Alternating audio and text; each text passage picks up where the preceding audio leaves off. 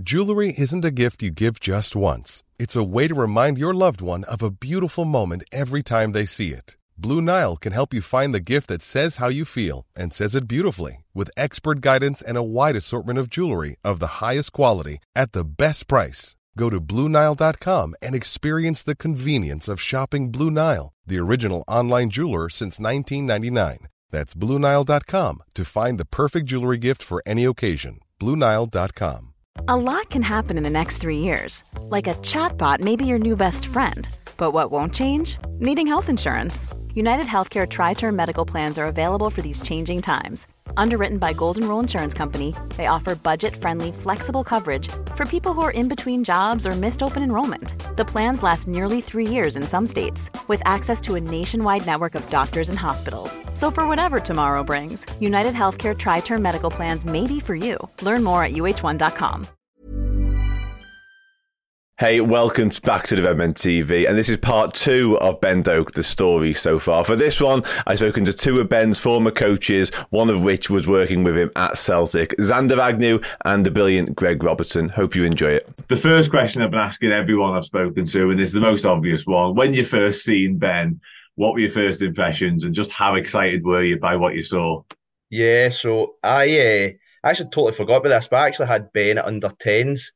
So I was luckily enough, probably, Raymond, who was a scout at United, who identified Ben. I was probably first coach at United. I actually seen him hands-on, and I remember him just being a young, shy boy. Always couldn't really look you in the eye, but he was the youngest out the full group, so he was playing up, and we were doing like basic to complex drills for 9-year-olds, aimed at 9-year-olds. And he was still, unbelievable. Like, you look at some young kids and you think, oh, I wonder what they'll be like. Will they be technically good? Are they listening to what I'm trying to teach?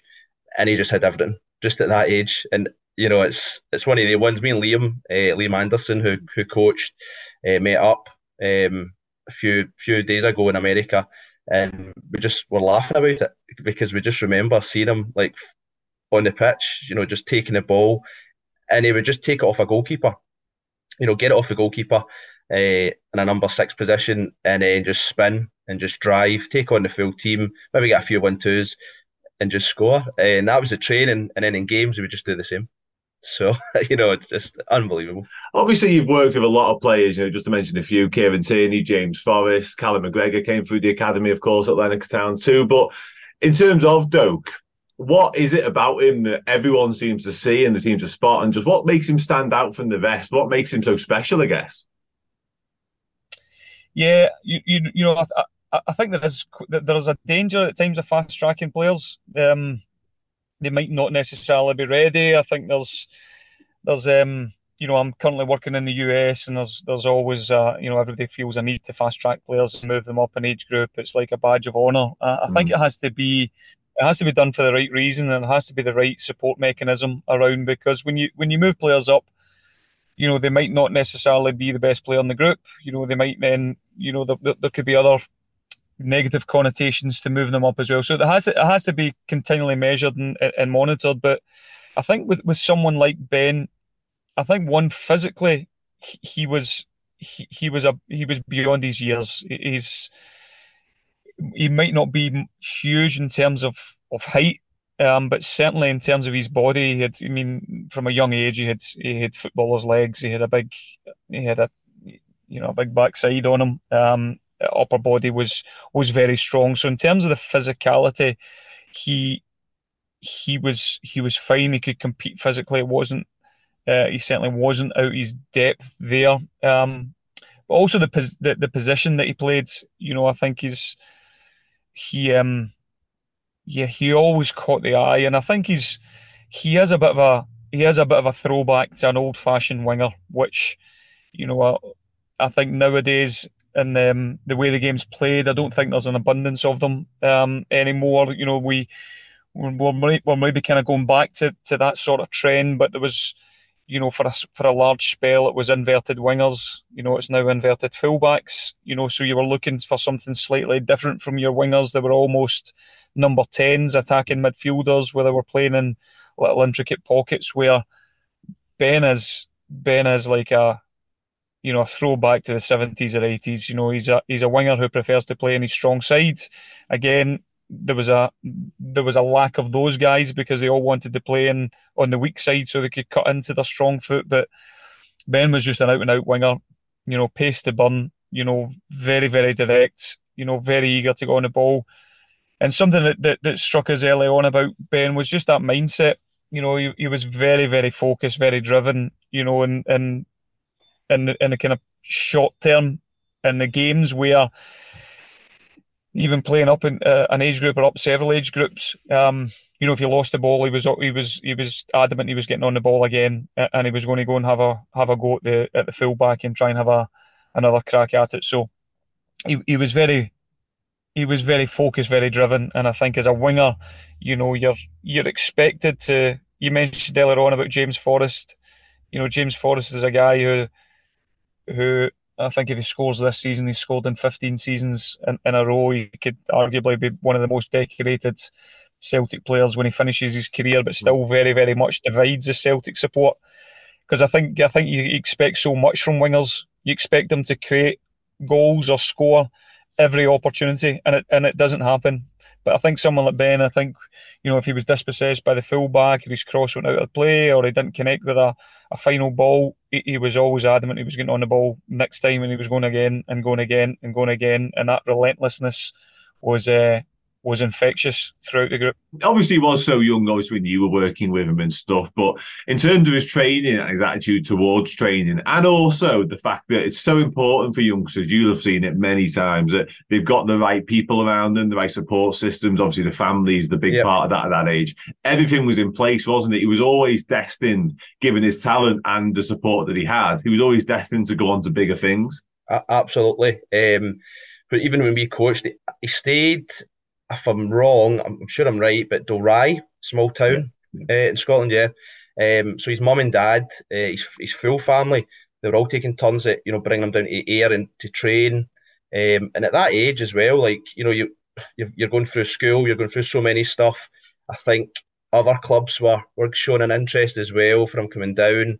And I just remember at training, he would speak, he would ask questions, was never cheeky, was never playing up, was it probably the easiest player, a coach's dream, as he would say.